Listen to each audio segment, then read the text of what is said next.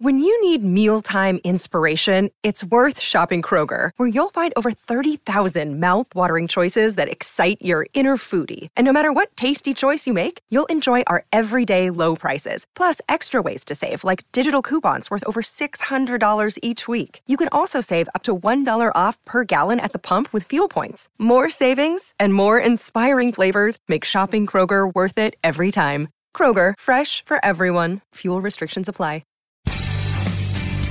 It's Living the Bream with host of Fox News at Night, Shannon Bream. All right, this week on Living the Bream, we have got somebody who I've had the privilege to go to his church, Passion City Church in D.C., hear him speak and give the word. It was full of meat. It was challenging. He's got a book now that will allow you to get the same message and the same encouragement. We're so excited to welcome author and pastor Ben Stuart to Live in the Bream. Thank you, Shannon. It's great to be here with you. So the brand new book is Rest and War, Rhythms of a Well-Fought Life. And so a lot of people, they're going to look at that title and say, okay, what the heck does this mean? Rest and war.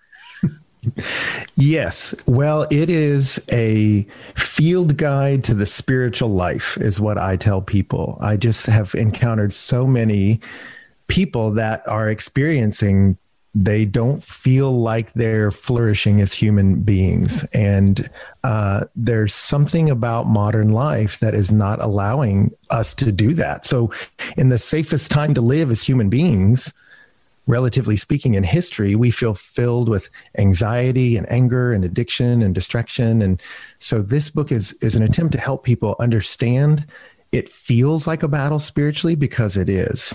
And yet it's a battle in which our King has fought the decisive victory. And because he's been victorious, we can too. And so what does it look like if the spiritual life's a struggle? How do we struggle well? And so this book's about trying to figure that out. The rhythms of rest and war is kind of where we're headed. Well, I love that one of the earliest illustrations you have in the book, you talk about prisoners being set free and handed a sword.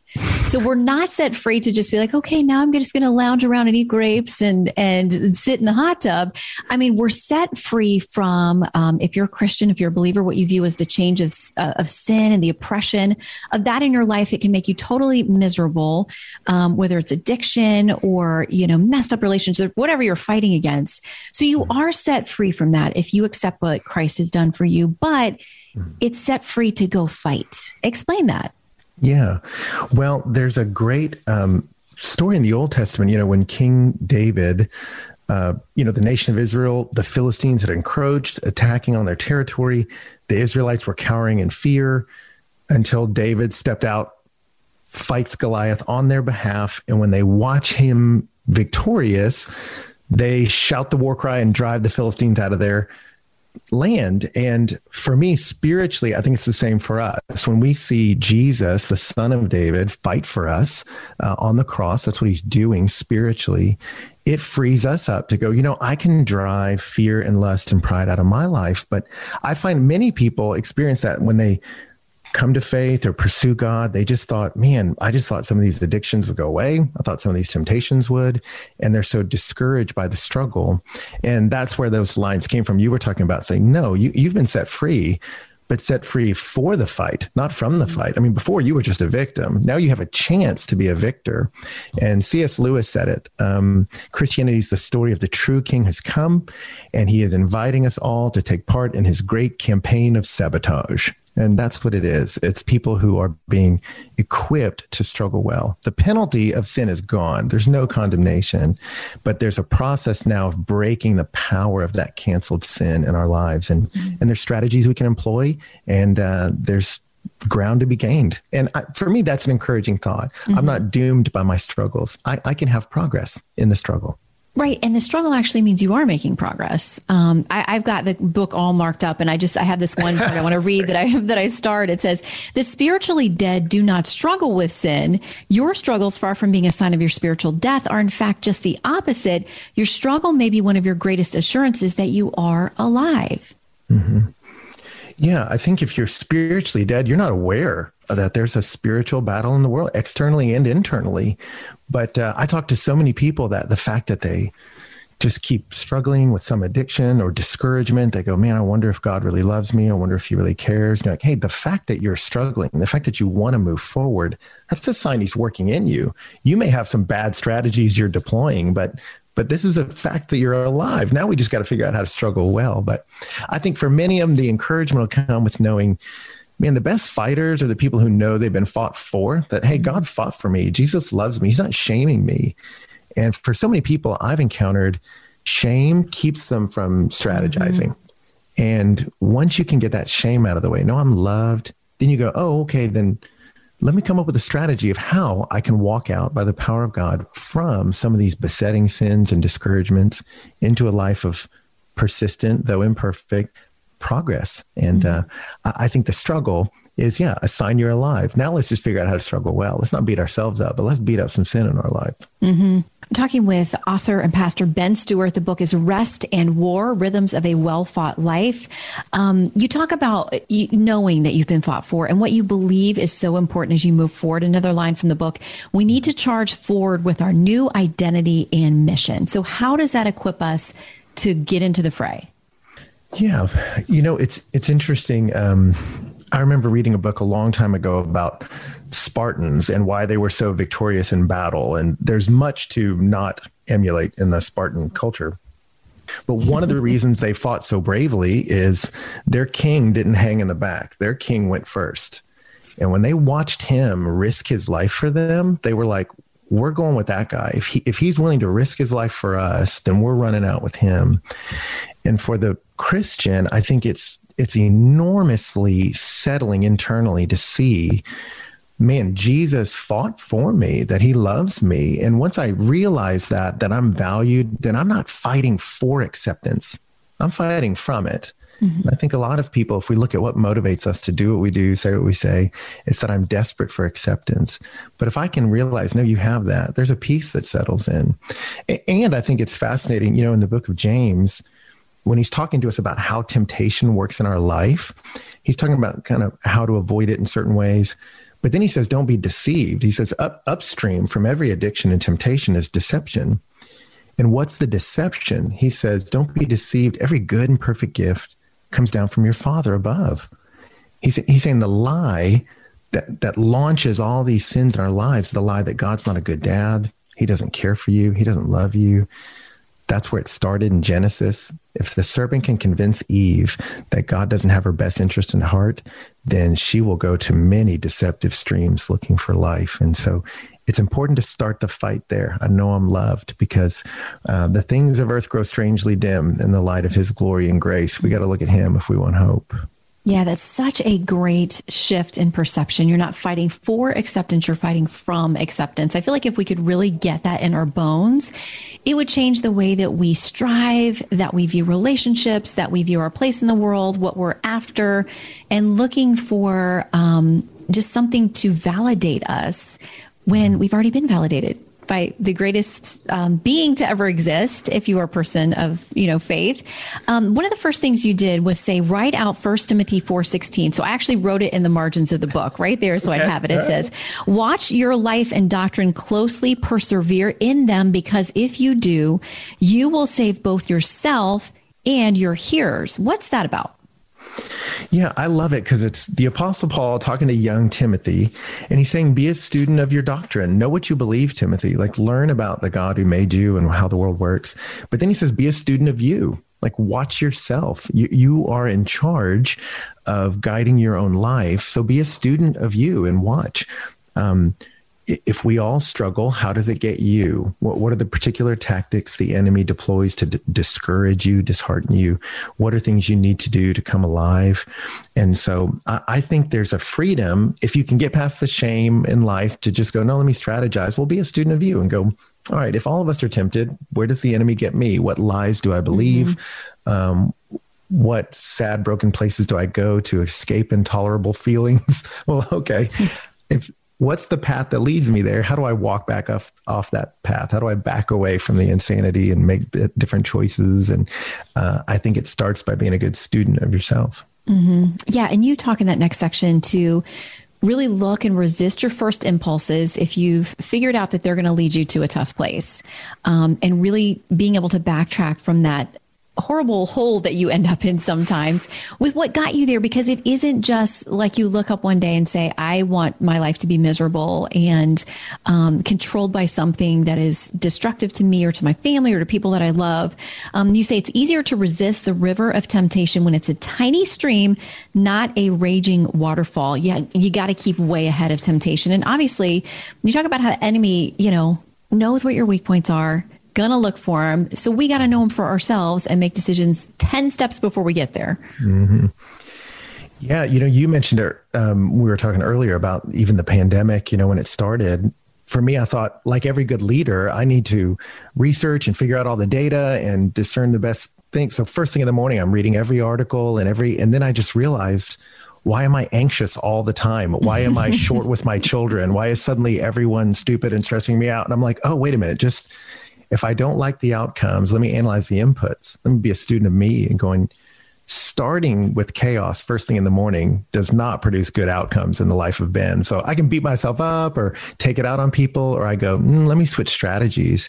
And for me, I need quiet in the morning, cast my anxieties upon the Lord because he cares for me. Same. The Bible says. And if I do that, then I can engage life from a place of grace and kindness and preparation rather than reaction. And so I realized, hey, I have to make some strategic adjustments. And when I do that, the Bible gives us that. It gives us that roadway in Philippians 4 to do that. And once you become a student of yourself and sort of learn, let me make some tweaks, then it becomes fun and you don't beat yourself up as much, but you go, let me figure out how to struggle well so I can make progress. Yeah. And sometimes, the pandemic really made that come home for me, because I was having those days where I was like, oh my goodness, so many people are dying. So many people are losing their jobs. So many people feel isolated and depressed and terrible. And I thought, I got to get up and report on this stuff every day and watch the markets crash another day. And it was so overwhelming. It reminded me people are struggling in so many different ways. We all have different burdens. We're all worried about ourselves, people we love, our kids. And it just forced me to not look at my phone, to get out of bed and either get immediately on my knees or get in my Bible and in my journal and in my prayer, and to really put on the armor and kind of get myself ready and in the right headspace, because the world was so overwhelming. And we're now 2 years into this. We're going to our third calendar year. And I know a lot of people feel that way. But the other part of your book is you talk about resting. Like, you got to know what the battle is. You got to be prepared for it. But I think a lot of people feel like, well, where's the time to rest? And am I not always on alert for the prowling lion that's coming after me? How does rest work into this part of the equation? Yeah, that's a great question. I think it's beautiful to look at the rhythm of Jesus' life. I mean, you think about, he had 3 years to launch a movement that would cover the globe. That's a pretty ambitious goal. What was his strategy? And you see, he would enter the intensity of the city. I mean, you read at the beginning of the Gospel of Mark, he ministers all day, preaches, heals. It goes into the night. It goes all night long. So he was okay with, a lack of balance in a given day. But then he would retreat into the wilderness to sit with his Father, and even more intentionally in seasons of intensity. So Jesus models this rhythm of into the city of intensity and then out into the wilderness of intimacy with his Father. Like, that was a sustaining pattern for him. And it's arrogance to think I don't need that. I mean, I remember early in my life, I ran a marathon, and probably the last 6 miles, I thought, I'm just going to gut it out. I don't need to drink water. And I fell over. I'm like, well, that was a pretty dumb strategy. Like, efficiency requires that maintenance. And Jesus modeled that. That's the way our bodies work. And what I found with leaders and ministers is everyone breaks.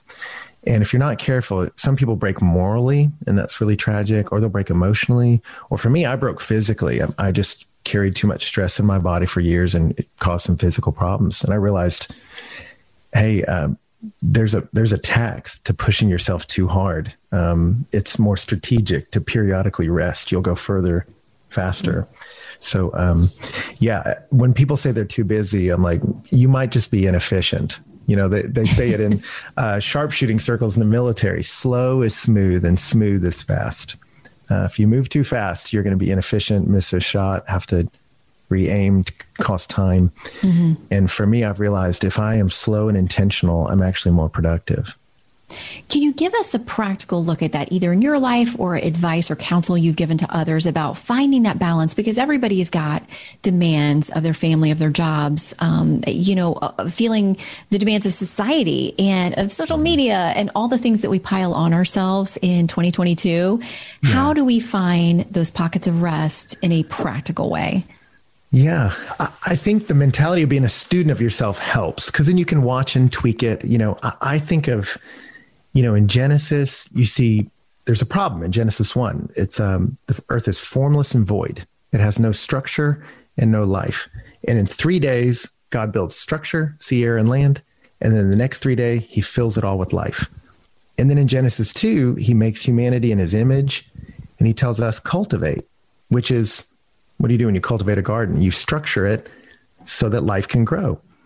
And so for me, I'm like, this is a creation mandate from God. I have to structure my life in a way that anything alive under my influence flourishes. My wife, my children, my coworkers. But then it starts with me. How do I structure my day so that I'm maximizing my potential? And I know for me, if my children wake me up, I'm in reaction mode, everything goes sideways. So I'm like, for the sake of my children, I have to get up early, and I fight for that, which means I have to go to bed earlier, which means for me, the margins shrink. And so there's a lot of things that used to be a part of my life, TV shows, movies that aren't anymore.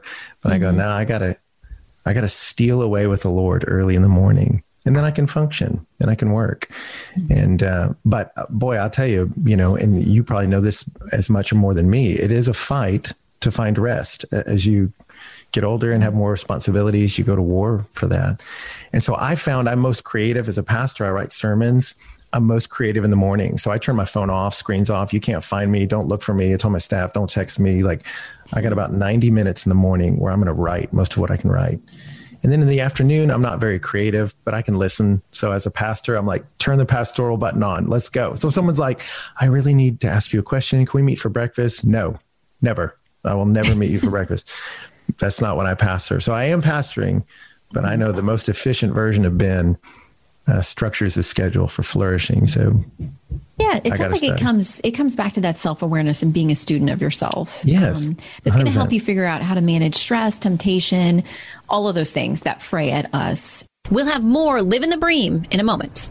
It's time to take the quiz. 5 questions, 5 minutes a day, 5 days a week. Take the quiz every weekday at thequiz.fox and then listen to the quiz podcast to find out how you did. Play, share, and of course, listen to the quiz at thequiz.fox. I got to say, and again, we're talking to Ben Stuart. The book is Rest and War. I was going to combine them. Rest and War, Rhythms of a Well-Fought Life, just about navigating the world that we're in today and doing it well and having peace in the midst of that, which I think is what so many people are searching for desperately right now. I got to say, when I visited your church, and you guys are in D.C., so you have some special things with mandates that come and go and not being able to meet, being able to meet. You guys have been really faithful. I got to tell you, when I was at your church, I was blown away. It's packed, amazing. And it's a very young crowd for the most part. I was like, I am like a great grandmother in here. No. Maybe a great grandma. I'm like, this church is amazing, but everyone's 25. But I thought in the middle of this city that is so about ego and division in so many ways and one-upping and all this stuff, to see these young people packed in there, praising the Lord, listening, taking notes to the sermon, singing, fellowshipping together was a beautiful thing to see. It was super encouraging to me, even as the great grandmother of the gang who was there. And listen, I'm not dumb. My husband and I brought another couple our same age, so we wouldn't be the only great grandparents there. Sure. But this is at a time when a lot of surveys show us that young people are falling away from faith. They've lost interest and really confidence in church or organized religion. They don't feel like it applies to their life, or it's a scam, or it's meaningless, but they are clearly searching for meaning in life. We know that because we all are. So what can you tell us about the state of young people at your church, what you're seeing in ministry, and what's helping them to connect to faith? Boy, that's a great question. Yeah, it was great. Before my wife and I moved to DC, we visited cities all over the U.S. praying about where we were going to move. And I was so encouraged. I was like, everyone should do this, travel America and pray over the major cities, because in every single one, there were flourishing churches. And I'm like, you don't see this a lot, or you don't hear this a lot, but the word of God is alive and it's bringing people to life. This is happening. What drew us to DC was this high concentration of young people. I mean, it's so energizing for me to be around them. And I mean, if you're a grandma, I'm in trouble. But I love it in there. Keeps me young to be around them. But I think you're right. They're looking for, like every human being, I want a purpose and I want a people. Right? I want to be a part of something bigger than me, worthy of my life. And I want to be a part of a community that loves me. And everyone's looking for that. And the scriptures are endlessly interesting. There's something about them. Even if you don't believe that's the word of God, I do. But if someone doesn't, you go, well, how did this book survive the centuries? There's something to this that's compelling and interesting. And I think it's self-evidential when you read it. Man, this is not a normal book. And so I don't think I'm doing technique anything special. We are holding up the word of life. And you go, these are the words of God, the God who made you. And he's affirming you're beautiful in his image, but he is also affirming you are desperately broken and a mess. And yet God has done something about it. He loves you and he has a purpose for your life that's bigger than just making money or accumulating power for yourself. There's a bigger story you're invited into. And I think you're right. They're looking for authenticity. And I think it's there. I think the church has it. And I think they're finding it in our church. And I know I tell them all the time, I would go here. I love it here. I'm like, even if I didn't work here, I mean, it's inspiring to see what God is doing. And I feel thrilled to be a part of it. And you are welcome back anytime. Well, great grandma and her friends will come back. Maybe we can be the next generation. For so long, we were the kids, and there comes a point where you need to be the mentors and the helpers and, the sounding board for people who need it. So we were so impressed and inspired by the church. And the book is Rest and War by Ben Stuart. It is such a great thing to think about that shift of you're not fighting for acceptance, you're fighting from it. What a comforting thought and a fantastic book. Thanks for joining us on Living the Bream. Thank you, Shannon. Great to be here.